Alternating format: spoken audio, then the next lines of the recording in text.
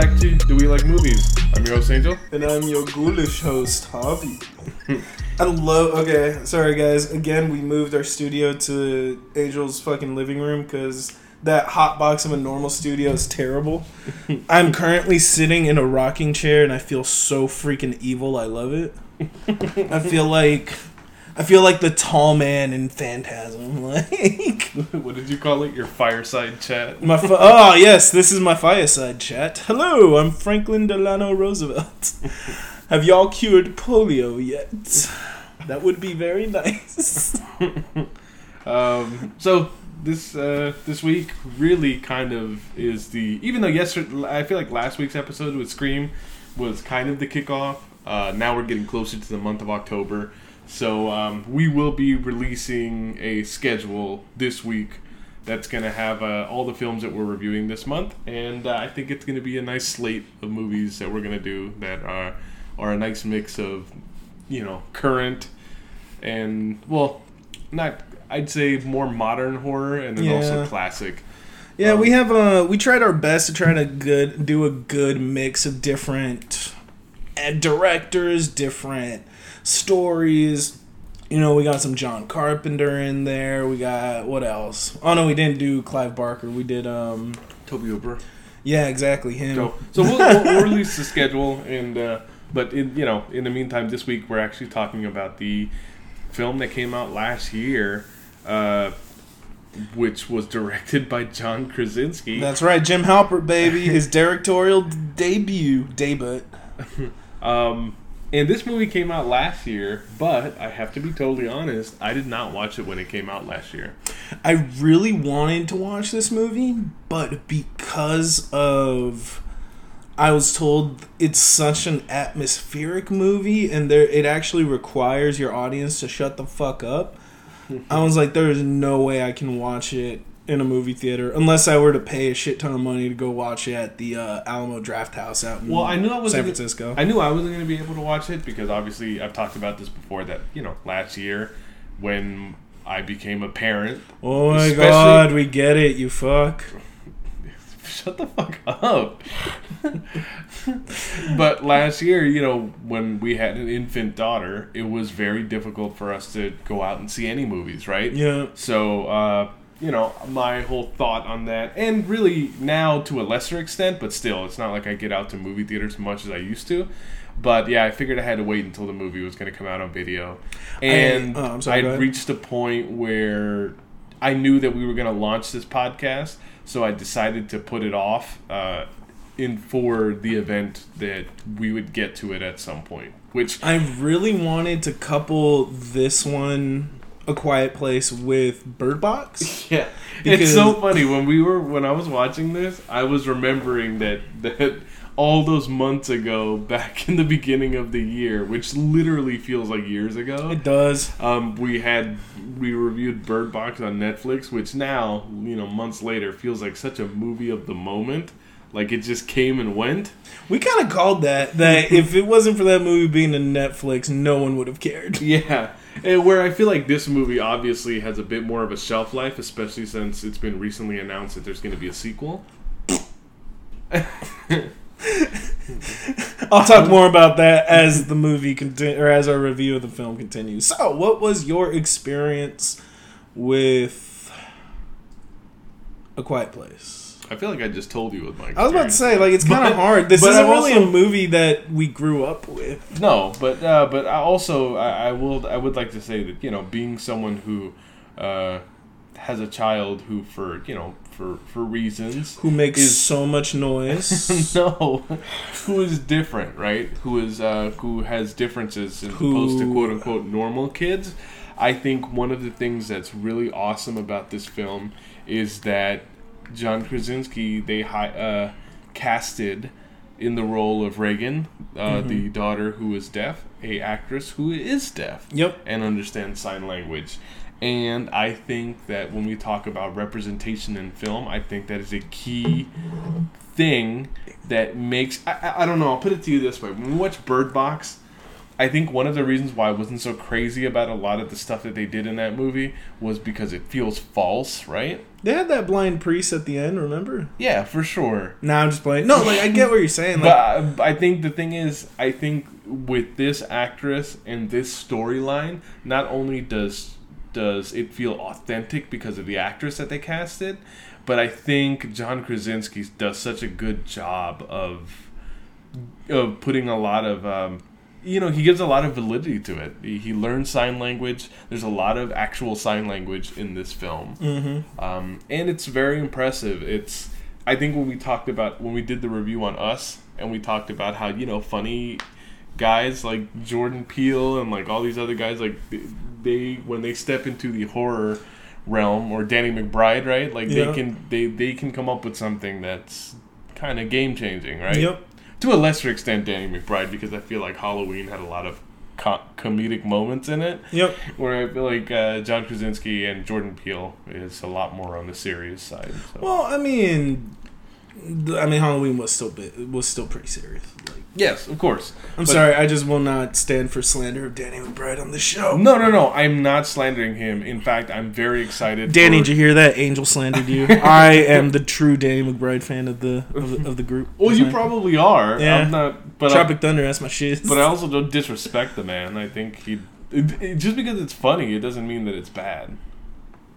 Why do you hate Danny McBride? Anyway, I totally get it. Like, I don't know how much of, I don't know. Jim Halpert. Oh my God, he will never escape that. I swear to God. Which is funny because it's like, I don't even think that you really like The Office like that. I'm not a huge fan. The Office fan. Like, don't get me wrong. I'm Parks and Recs over The Office. They're both good shows. Like, I'm also not gonna hear shit talk The Office. Like, The Office has its moments, but it was just one of those things where it's like, I don't know. Like, he was a good actor. He was good at playing that role, right, of Jim Halpert, and it's like to see John Krasinski not only transcend being the lovable slacker in The Office, and to becoming Jack Ryan, like uber. Well, I think it was 13 uber hours. American. 13 Hours was the film that did that. Which, whatever. I'm not. You mean Clinton's Emails, the movie? Yeah, I'm not gonna say I like the movie that kind of launched his serious solo acting career. I've honestly never seen it. So it really isn't. But then I'm super weird because I don't know. I'm like hit and miss with certain war movies, and that was just one of those that I was like. Chris Pratt was in Zero Dark 30, right? So it's like there was a Zero Dark. Oh my God, there was a Zero Dark 30. These things, there's precedence for that kind of stuff. But I mean, that was like where you kind of started to see him as like a quote unquote serious actor. That's what I'm saying, is that you got to see him transcend from being the lovable slacker to see him as like Mr. Uber American in 13 Hours, and then you see him double Mr. Uber American as Jack Ryan, and then you see those fan edits of him dressed up as like Captain America. Like, for now that Chris which Chris was it? Chris Evans? Yeah. Now that Chris Evans kind of retired the role, and you're like, oh wow, he actually does kind of look like he'd make a decent Captain America. It's like, you see him transcend, become this action star, and then you find out, and the guy can write? So you're telling me he's jacked, handsome, and funny, and can write? It's like... He's also married to Emily Blunt, who he co-stars with in this film. Like some people. And here I am, a fat, schlubby bastard from the Bay Area who makes ends meet reviewing movies on the internet like a little trash boy. It's not fair is what I'm trying to say. But you don't make ends meet doing this. You do this for free. I'm stupid. Yeah, so I mean, at this point, we really could just get into the movie. The one thing I just wanted to say about it is I'm glad I watched this movie. I ended up watching this movie with my girlfriend. I'm glad I watched it at home, because if I would have watched this with regular audiences, I would have been fucking furious. Because I think a big part of this movie is just being able, like, the setting you're watching it in, right? Because this movie, as opposed to any other movie, or this movie most of all, is completely reliant on sound or lack thereof. Like, not just as a thematic purpose, but just kind of like as a storytelling purpose. Yeah. So it's one of those things where if I would have seen this with fucking 16-year-old edgelords, I would have reported them to the proper authorities. I don't know if this is gonna make sense, but the experience that I had watching this film was kind of the experience I get when I'm watching a musical, and that is literally the exact opposite. No, I mean, like, okay, so I'll put it to you this way. Yeah, no. If go I ahead. watch a movie like, you need to be immersed. if I watch a movie like Les Mis, right, which came out in 2012, the 2012 version with Hugh Jackman and and Anne Hathaway and all that kind of stuff. Yeah. And you just have a movie that's like music from beginning to end. Yep. When that gets interrupted for just a moment for silence, or when someone breaks out in like actual non-singing dialogue after you've been hearing them sing for a long time, there's something about it that just kind of like jolts you a little bit. Mm-hmm. And I think, and that's what I mean, is like in this movie, it's very, obviously it's very silent for the most part. A lot of it's a silent movie by and large. It's like it takes place in a quiet place. and the moment when you hear someone when you hear sounds come out of someone's mouth, it's jarring because you've been so used to the silence for so long. Yeah. And that's what I mean. It's like, and I know that like the musical analogy might be a little weird, but that's kind of the feeling I get when you're just used to hearing either something or nothing, and then all of a sudden you just hear something that like just kind of wakes you up a little bit.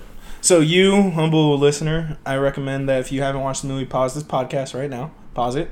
And then what you're gonna... Well, actually, no. Pause it when I'm done talking. But what you're gonna do is you're gonna pause it and really challenge yourself to watch the movie without any...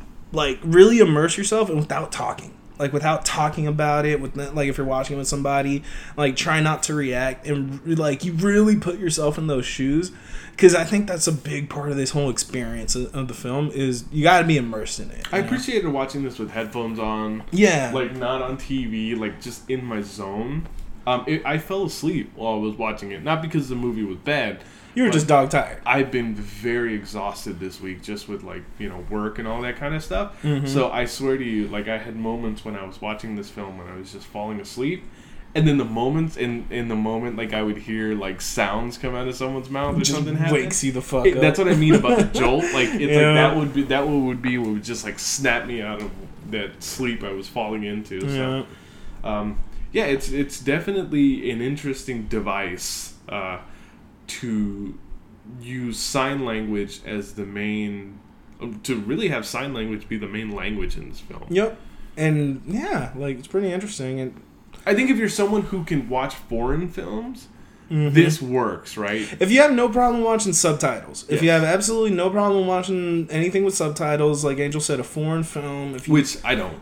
Like, or, some of my girlfriend is the type of person that she needs to watch with subtitles. Like, and she's not hard of hearing. She just, sometimes she needs to focus on something. Oh, I do too. I'll put on subtitles for movies that, like, I can hear the dialogue for all the time. Yeah. Just because... if I have my daughter who's just like screaming or making a ton of noise, I can't follow what's happening even if the volume is really high. Yeah, she takes that as a challenge. So, so I like to be able to just kind of read dialogue to understand what's happening. Yeah, so definitely, if you have no problem with that, you'll be able to follow this movie along. So now that I'm assuming those of you that paused it came back and wanted to listen to the episode, unpause it. Now here's what you're gonna do. I want you to, sit down next to the fireplace and listen to Daddy Lopez talk about... I'm sorry, it's the rocking chair. Who has a fireplace anymore? I do. Alright, well, fucking rich boy. What's the problem? Are you too poor? Maybe you should try not being poor. So, without further ado, let's get into A Quiet Place. So, this movie takes place in the year 2020, the faraway year of the future. The far-flung future. The world of tomorrow, today. You know what it kind of reminds me of? And I hope this makes any sense to you at all.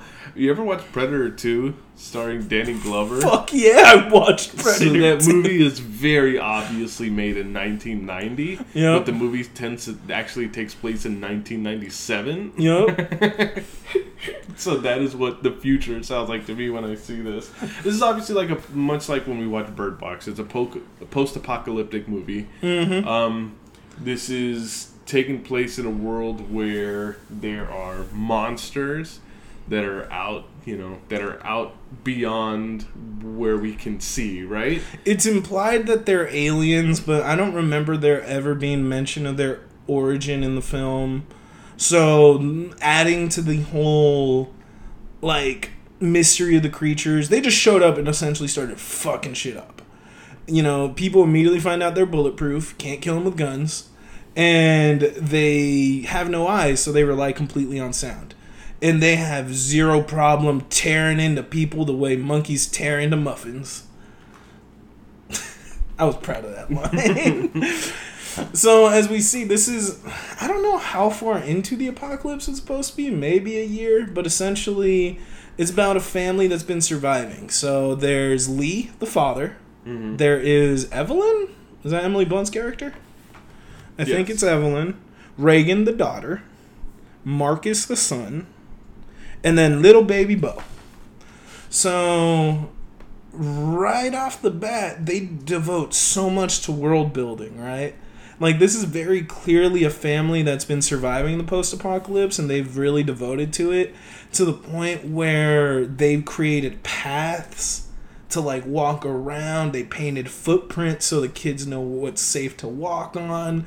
Like, they were all walking barefoot, so that way they can't make any sound. Like, they pretty much in the opening scene, they do they pay attention to so many little details that build the world, and all it does is create this world where, like, as the audience, it really gets the message across that sound equals bad. Well, you want to know something about it that's more subtle, that's even more impressive to me, is that you could look at all of this and you could wonder how logical it is that they have built this entire world for themselves like this. Mm-hmm. Because you're like, well, obviously these aliens haven't been around for a long time. But the out that you get here is that they have a daughter who's deaf. Yep. Who cannot hear. And I will say this as, again, like when we talk about parents who have kids that are, that are just the way they are, right? Mm-hmm. They're special the way they are, but they're different. Quote unquote different. You as a parent start to learn the best way to help your child, mm-hmm. right?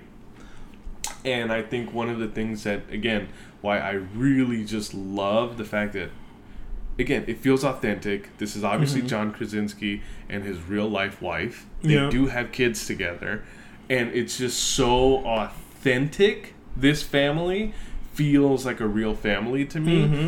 and I think that's the biggest, and the biggest disappointment or regret that I have watching this movie is that they're not all actually related. No. The biggest regret that I have watching this movie now is that I watched it after I watched Bird Box. Yes, because Bird Box is very clearly the direct-to-video version of this. It is the much lower quality version of this. This is the Asylum Films version. Like, it is the Great Value version of this. It's the Transmorphers to Transformers. Oh my god. Yeah, like, I mean, it's very impressive how they've constructed, a world that is instantly believable. Mm-hmm. And my favorite part is that it immediately addresses like you said, it addresses anything that people would put up as, like, a plot hole or, like, just something to gripe about. And being like, hey, our kid was born deaf. Or our kid lost their hearing before this cataclysm happened. Mm-hmm. So we already learned ASL. Like, we happen to know it. And it's like, cool, perfect. Your family can communicate without using sound. I don't ever have to worry about that. And you don't have to question it. Yeah, you don't have to question it. Yeah. Like, everyone knows, right? It's not like... because it's like something like this makes no sense. Like, it would make no sense if it was like... If everyone in this family was just, quote-unquote normal people, mm-hmm. and then this happens, and then all of a sudden the dad, like, they immediately learn ASL. All of a sudden the dad will go to the local abandoned library, grab books on sign language, and they all learn sign language. Like, this is again, it just works. Yeah. It's perfect. It's like, I'd say it's good shorthand. You don't have to explain a ton of it that way. When kids are born and they start playing life on hard mode, as your kid learns to adapt, so do the parents. Exactly. Just wanted to say that.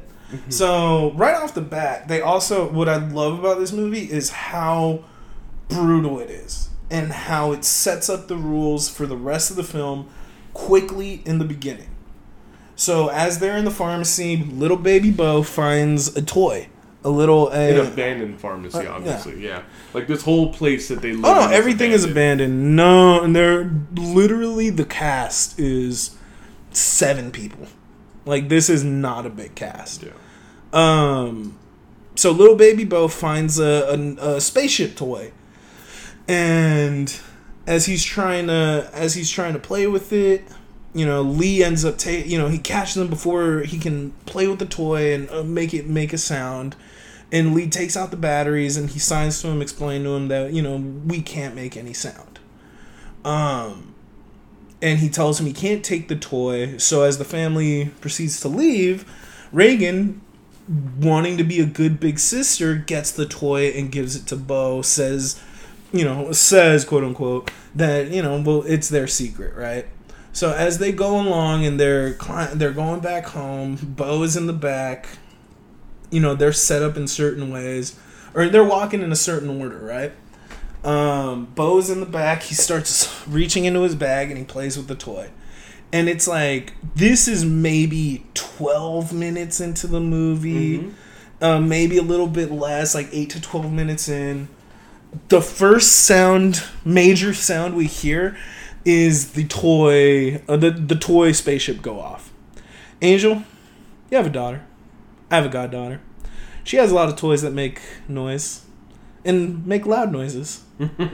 If that shit can, you know, fucking quiet a room with how loud some of, you know, your daughter's toys are, this thing just like shattered the silence.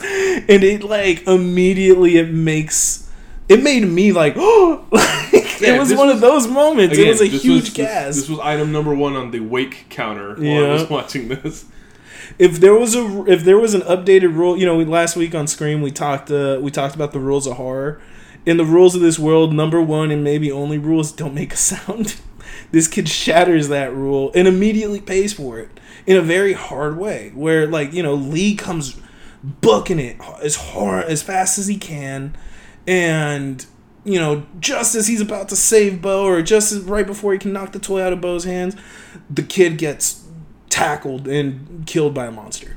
And it just happened so fast that you actually had to be like, oh, like, did that actually happen, you know? Which this is something that is indicative of modern horror movies now. Modern horror movies are not afraid to take out characters that like when we were talking last time about Drew Barrymore and Scream, that is one way to take out an important character. But I feel like there's modern horror movies now that are willing to take out innocent characters. Oh yeah, they get it first and they get it bad. But what makes it so interesting and special, and what elevates this horror movie what elevates a lot of more modern horror movies that choose to deal with this is that instead of just using it as like a gag, it's not a shock moment. Yeah, it's not a shock gag that's just gonna be forgotten about in a moment, right? Like, it is a moment that triggers that basically causes a shift in the tone of the whole movie, because the idea is that your characters are now going to be dealing with the grief of losing that one character for the rest of the movie. Yep. And that in and of itself, like, carries so much weight in this entire film, you know? Like you said, it's not something that's immediately forgotten about, and I really enjoy that. Something really interesting I didn't notice when I first watched that scene, it didn't hit me until like maybe halfway through the movie. So, remember, you know, they hear the noise, Lee takes off running, and then Evelyn turns around and she kind of like puts her hand over her mouth so she can't scream, but she looks in terror, right? what's crazy to me is that, and I didn't realize this, Reagan was the only one that didn't react to the noise. Right. And I didn't realize that until later in the film when I saw Lee working on the cochlear implant. And I was like, because I was thinking about, I'm like, how come she didn't turn around? And because at this point, like, they don't tell you that she's deaf, you know? And then suddenly that was just so, it's such a crazy cool little detail to add that I was just like, that now of course she didn't. It's kind of a misdirect too. It is, because it makes you question the motives of her character. Mm-hmm. And there's another movie that came out last year that every podcast that I know has talked about, that maybe we should find a way to force in before the end of October because you were talking about it. Hereditary? That, yeah, there's something in that movie happens that is is kind of a giant misdirect. Mm-hmm. Which, again, yeah, that's all I will say on that. Yeah, oh my god, I just watched Hereditary, guys, and it's been fucking with me for the past 3 days. For any of my friends that listen to the podcast and that I've been talking to about it, oh my god, you guys know what I've been going through. But anyway, yeah, like, it was a huge misdirect, because, you know, it played into the whole idea that, did she not care, or what? And then suddenly you see Lee working on the cochlear implant, and I'm like, holy shit, she couldn't hear it. Like, she couldn't hear the toy, so it must have hit her, like, the effect that has on her character. I'm like, it must have hit her double as much, you know? So, right off the bat, the rules of this world are set. It's unforgiving. If you're not paying attention, if you're not willing to adhere to the rule, you will die. Mm-hmm. So, a year passes, and Reagan blames herself for her brother's death. Understandable, right? Again, this has now changed the tone of this film, and this character will now be dealing with grief for the rest of this movie. Marcus... And guilt. Yeah. Survivor's guilt. Survivor's guilt. Yeah. Marcus is kind of like learning math he's learning school stuff from his mom, and then we find out that Evelyn, his mom, is pregnant. And she is ready to pop. And what is a baby other than a giant fucking noise machine? Yeah. A big fleshy noise machine. It's the first thing you think about. Yep. That was the first thing that came to my mind. I was like, holy shit. A, what's going to happen when she gives birth? Yeah. B, what's going to happen when the baby is born? Yeah. And when the baby's older. Like, my daughter is a toddler now. She is out of her infant stage. She is almost preschool age. That girl is loud. She would get us all killed in this movie. Like, yeah, like, it's one of those things that you can't think about. But, you know, again, these characters are smart. Evelyn and Lee are smart. And I think that's the big thing I love about these two characters is they're smart horror characters. Everything they do is with purpose. Everything they do is for survival, right? So they soundproof the basement. They work on that. They've been working on creating a soundproof box for the baby to sleep in and feeding like an oxygen tube.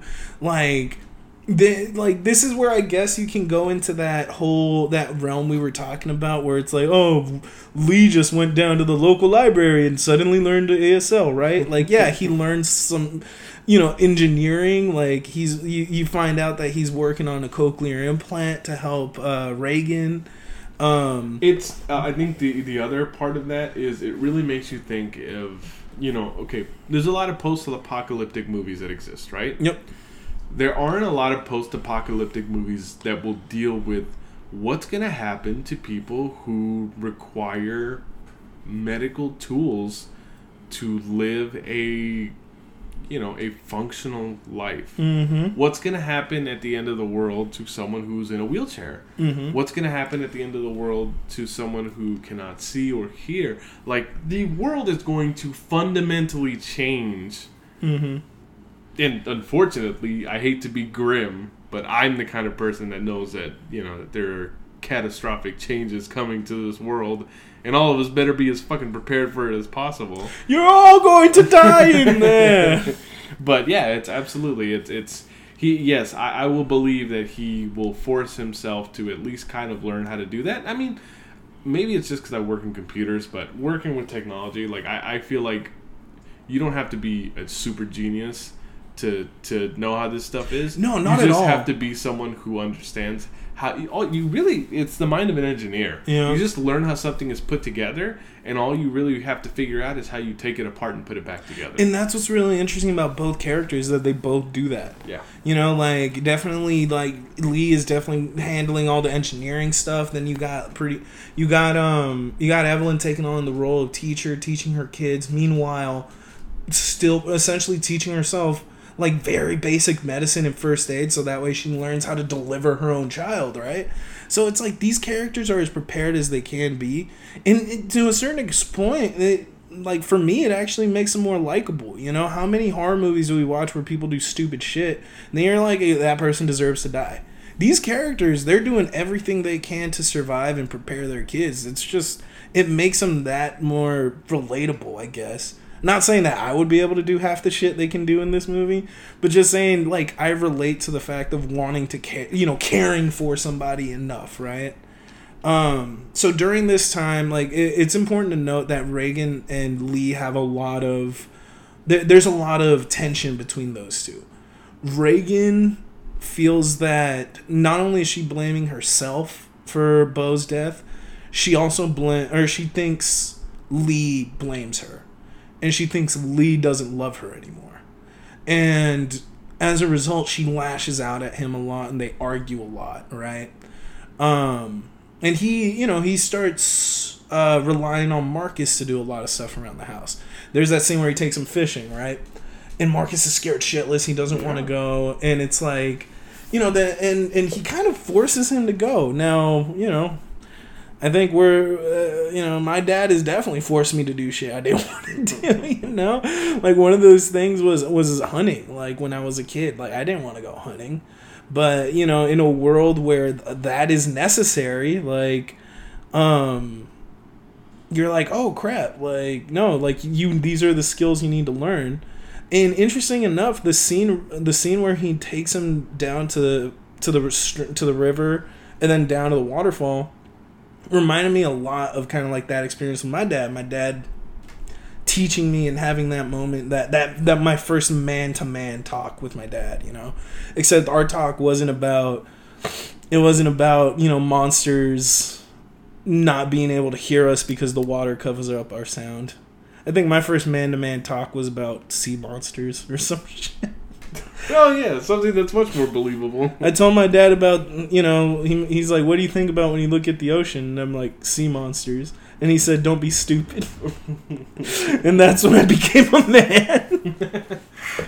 But, yeah, no, it's definitely... It's definitely rough because there's a lot of stuff where, again, a part of what I relate to is when you have a child that you are... I mean, obviously, my child talks... But my child is not old enough to understand words and what they mean all the time. He just does it with basic words. Mm-hmm. And there's a lot of nonverbal communication that happens between parents and kids. And I think the body language and just kind of the nonverbal communication, it's easy to understand why Regan, will feel the way that she does. Mm-hmm. And it's one of those unfortunate things because it's like it makes you sad as a viewer because you wish that these characters would just be able to talk to each other and tell each other how they feel, but it's like, no, this is it. You kind of have to force yourself to watch, which is how real life is. Yeah. In real life, you don't always understand how someone else is feeling, and in many cases you're not going to ask them why. Yeah. So a lot of it is sometimes it's a gross misunderstanding just becomes where you live for years and years and years. And it's just awkward and it sucks, but sometimes that's as good as it's going to get, Yeah. One thing I wanted to point out is like kind of the whole the subverting kind of expectations, because sound has always been like, it's been established sound is bad in this world. But immediately they also established that natural sound is okay.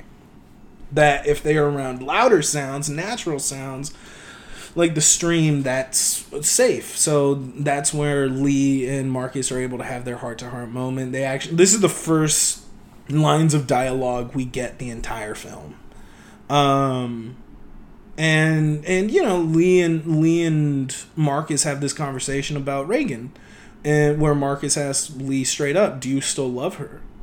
And Lee tells Marcus that he always has and he always will. And then Marcus, I was like, "Oh, you got a little hair on your peaches, son." Where he tells him, "Well, why don't you tell her that?" And again, it kind of feeds into that what you were saying, is that sometimes in the families, that is that awkward living place you occupy, where it's just like, how can you communicate those feelings? It's not necessarily that you can't actually put them to words or some form of communication. Or how can you be the person that's in the middle of two people that are having a misunderstanding? Yeah, like it. Damn, it's so fucking crazy. So Lee and Marcus are working their way back to the farmhouse, and they encounter the Screaming Man. So they encounter this old guy. His wife is dead. And Lee asks him to stay quiet, to which the guy responds by screaming. Immediately gets attacked. And I believe this... Well, it's not the first time Marcus sees a monster attack somebody, but definitely, like, you can tell it's something that has an effect on him. Lee tries to move him away so he can't see the guy getting killed. Fucking crazy. I don't know why they added that scene, but I was okay with it. It makes sense. It makes sense because, yes, there are still people that may exist in this world in other places. And there's also scenes where they try to communicate with the quote-unquote outside world as well, right? It's one of those things like you see in Walking Dead or any other post-apocalyptic thing where part of it is you have to learn how to live your life. And then there's another part of it where you're just kind of wondering where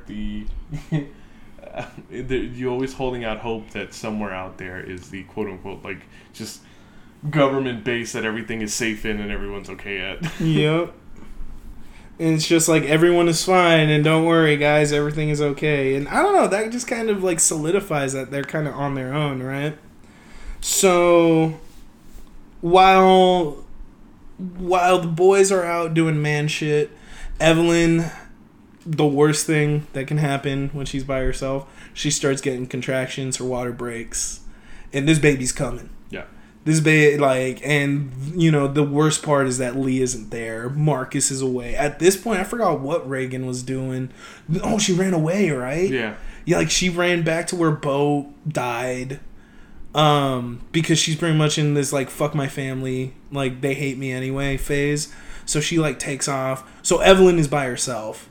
And so she has to make the preparations, and they have, oh my god, it's the little subtle things they do, something as simple as switching the green lights on the farm from green to red to indicate there's danger. I was just like, dude, that is so smart. Yeah.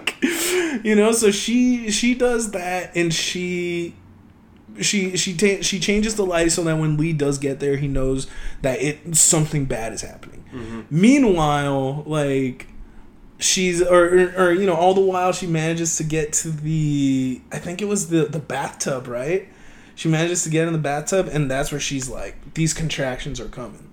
Lee and Marcus are able to see the lights, and Lee goes into panic mode. He sends off Marcus to some faraway area across the farm, and he starts setting off fireworks in order to draw the monster's attention, because at this point Evelyn just can't hold it. She starts screaming in pain. The baby's coming. One of the monsters manages to go into the farmhouse. It is just so much stuff is going on all at once. And then finally Lee makes it up to the bathroom where Evelyn is. The monster ends up running away, going after the fireworks that Marcus sets off, and he finds blood all over the floor. And you have that heart-wrenching moment where Lee possibly lost not only his child, but his wife. He saw the monster leave. He has this, you really feel for him. And of course, subverting your expectations again, you get the bloody handprint up against the fucking shower. And then you find Evelyn is there, and they have a beautiful baby. Forgot if they had a baby boy or girl. But yeah, now you got a big squishy noise machine. Evelyn is fine. But now Reagan's missing, right? So the big thing is finding Reagan. So this is pretty much where the film starts taking off, right? One thing I noticed, even the kids are smart. They start. I know a lot of people. Some people that watch this movie, one of their biggest complaints is, "Oh, these kids are going to get their parents killed." What Reagan starts noticing is when the monsters come around, she gets like a feedback noise in the cochlear implants, and she starts noticing the monsters are reacting to them. And while the family gets separated, the kids go to a corn silo where they start a fire to signal Lee where they are. Lee thinking that at this time Lee thinks Evelyn is dead, so he isn't able to see the fire in time. The kids are just chilling at the silo, and Reagan and Marcus have this fight because she thinks that everyone hates her. And then he tries to explain that, no, Dad is going to come back. He's going to save us. And she says, no, he's going to save you. Suddenly, Marcus drops down into the silo and starts drowning in corn kernels. I didn't know that could happen. Can people die like that? I guess. I mean, I guess you could probably die getting getting crushed, stuck in a room with everything, asphyxiated. Like if you were right, like I don't know if you've ever seen the 2010 movie with God, what is the actor's name? Is Deadpool. Ryan Reynolds? Ryan Reynolds. There's a movie where he's in a coffin the entire time. Buried. Oh, Buried. I watched that one, yeah. And then, like, just how, like, you know, obviously if you're buried underground and a bunch of dirt is in there, you just won't be able to breathe at any point, right? So, I definitely believe it's possible. But, yeah, definitely not where I saw this going. I didn't think Korn was going to be the biggest enemy of the movie. Or, I'm sorry, the biggest bad guy in the movie, right? Reagan's able to jump down, lands on the door, and is able to save Bo. But as soon as she saves him, the monster fucking attacks them inside of the silo. Yeah. And at this point, she manages to shove the cochlear implant in the monster's face, making it react, scream in pain. It takes off running, right?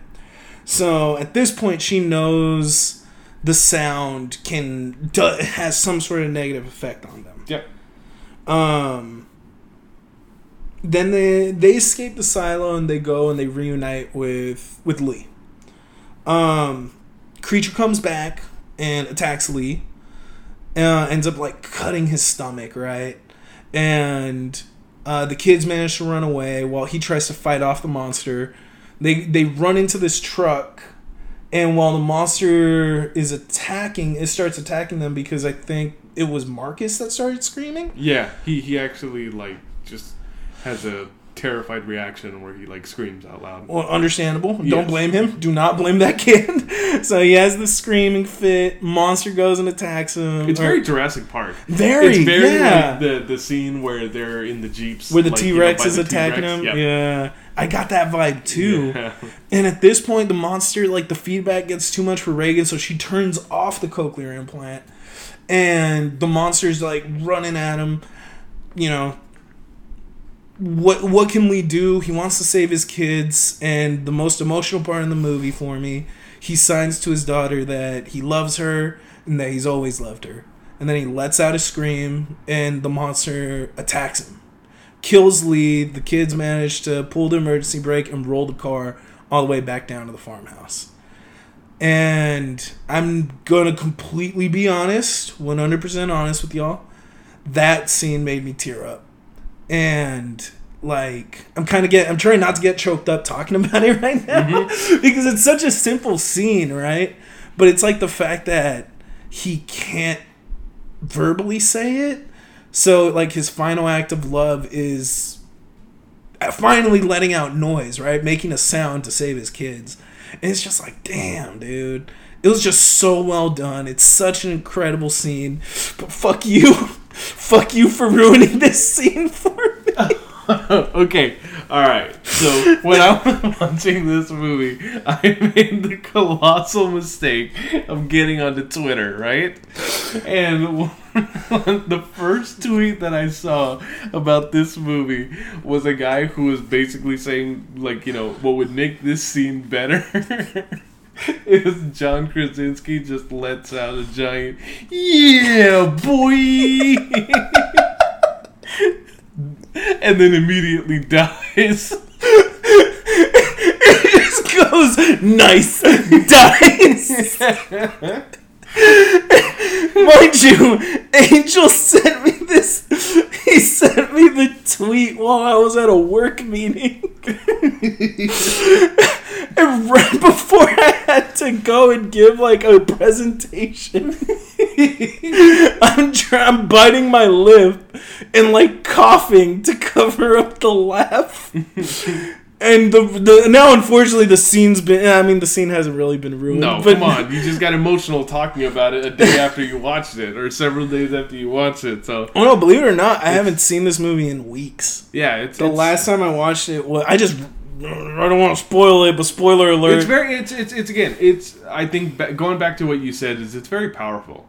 It is a very powerful moment.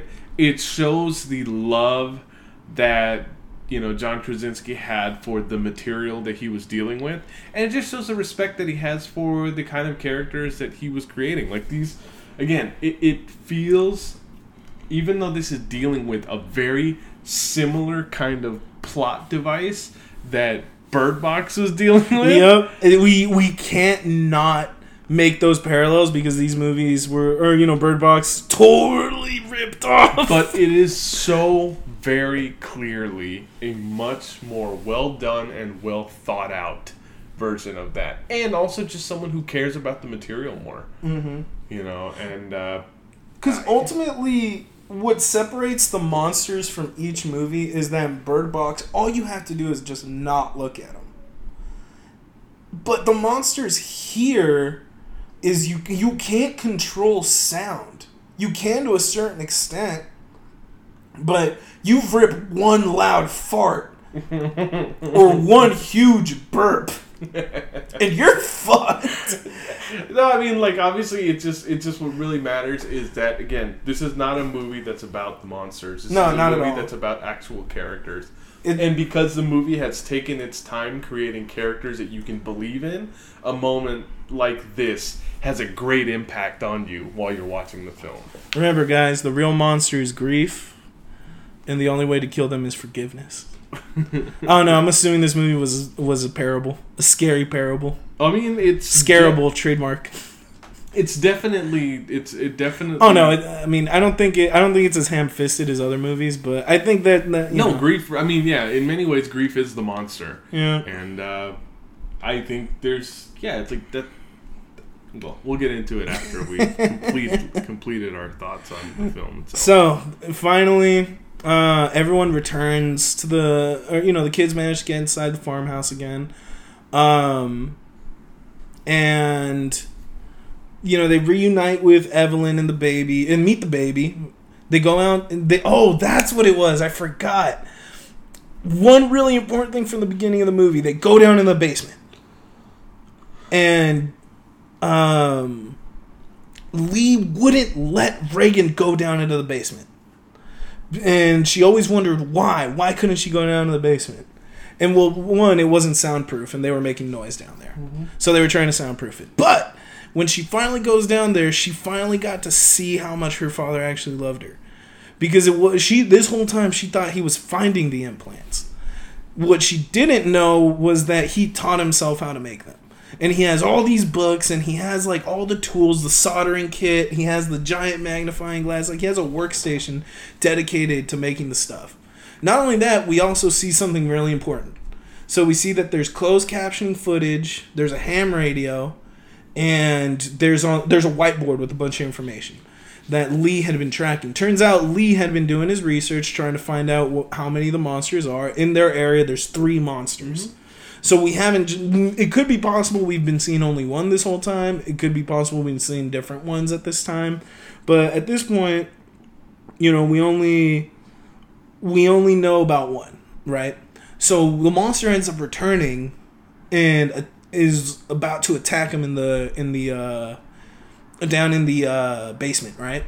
So Evelyn grabs the shotgun and like racks the shell, and she knows this monster and is bulletproof, but she's gonna try her best to save her kids. And then Reagan she remembers the feedback hurts the monsters, so she takes off her implant and puts it right next to the ham radio and creates this huge feedback like noise that causes the monster to like get overloaded in sensory like bullshit. And then like all the iron plates or like the bulletproof armored plates open up and you see like the pink gooey insides of the monster, just enough for Evelyn to shoot the creature. Ends up killing it, one shot. Mm-hmm. And so much shit happens in that one scene, and it's all so fucking cool. Our heroes finally have a way to beat the monster. Yep. They know how to do it using reasoning, being fucking smart, using the tools around them. They manage to find the creature's weakness, and they tell you so much with it being so subtle. And then the camera cuts to the CCTV cameras, and you just see two lines cutting through these cornfields. You don't actually see the monsters, but they're coming, and they're coming straight for the house. And then everyone looks at each other. The kids all look at each other. Marcus takes care of the baby. Reagan just gives her mom a look. And the film ends as Evelyn cocks the shotgun, making another noise. And they're fucking ready, and they're gonna fucking fight, and they're gonna kill these monsters. They're gonna be fucking ready. And I was just like, I got so hyped for that scene because I thought it was such a perfect way to end the film. It was just so perfect for the last sound you hear in the movie being the shotgun being cocked by Evelyn. Because not only do these characters get retribution for Bo and for Lee, but they actually, they can finally survive. And I was just like, spending an hour and 20 minutes with these characters, you really do, like, it's the little things that make you care about them, Yeah. So it was just so fucking cool. It was so great to see that. It was just a very well-directed film. And I fucking hate that there's going to be a sequel. I fucking hate it. I thought it was a perfect ending. It's not a perfect movie by any stretch. But I fucking love this movie. Okay, I'm done. Oh, God. Do we like A Quiet Place? I need a Gatorade after all that. Oh, yes. Yeah, I mean, like this movie. Obviously, my thoughts on it are I think it's highly impressive. I heard a lot of amazing things about it when it was coming out. I knew it was a movie that I was going to get to at any point.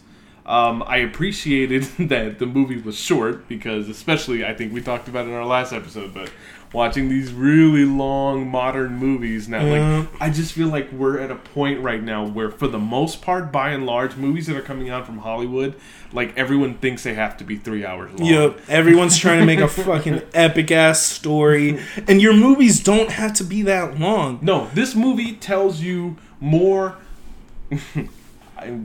Just in case we never get to it, I'll say this much. This movie tells me more than 3 hours of It Chapter 2 did in the short amount of time that it did it in.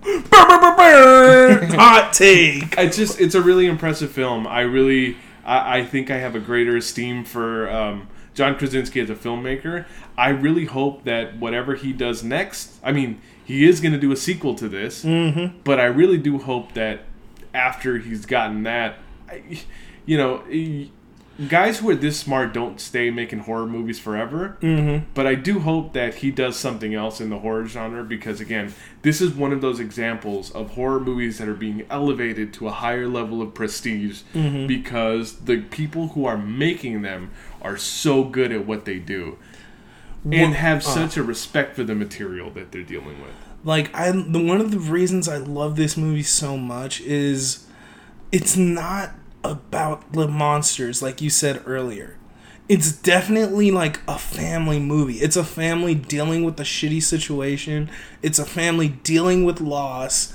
It's a lot like what was that Donald Sutherland movie? Like Ordinary People, right? Like, it's just about family learning to cope. And whether it's coping with loss or coping with their actual situation, like, the monsters aren't even center stage, you know? It's about the family. Well, there's another horror movie that I am in love with that I do hope we do at some point in the time that we do this show, from the 70s, called Don't Look Now. Mm-hmm. Which you just talked about. Yeah, which stars Donald Sutherland as well. Mm-hmm. It's really great. And this movie does make me think of it as much because, you know, it's about parents dealing with the loss of a child. Except that one's different because it's their only child that is gone. Mm-hmm. In this one, it's just, again, you feel that they're such a real family. And even when, gosh, I already forgot his character. Lee, even when Lee is, is killed, I'll put that in air quotes because, again, sequel, boy! I will, even after he's killed, there's almost a part of you that feels like he'll be there with Bo in the afterlife, right? Like, nobody is ever truly alone in this family. We all float down here. No, like, it's...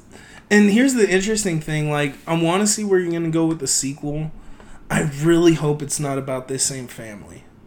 Yeah. It feels like their story's done, And it's like...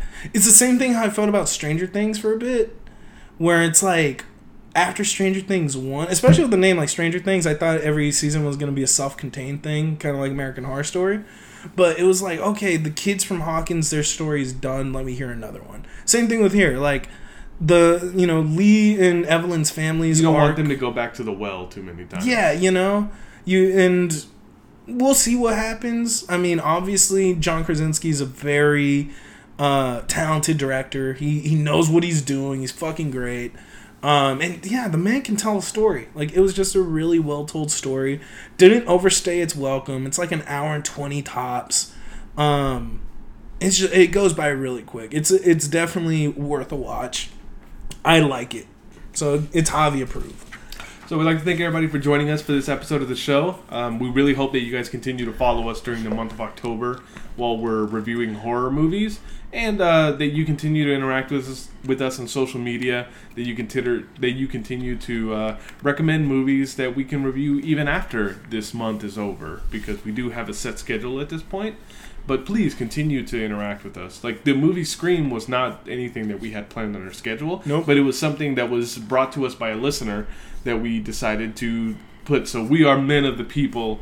And if whoever listens to our show has a, movie that they'd like to recommend to us, we will find a way to fit it into the schedule. So. Yeah, we'll try. No promises. Yeah, we'll try our hardest to do it. So, actually, fun fact, Angel and I were talking about any horror movies that we didn't get through this October season. We're going to try.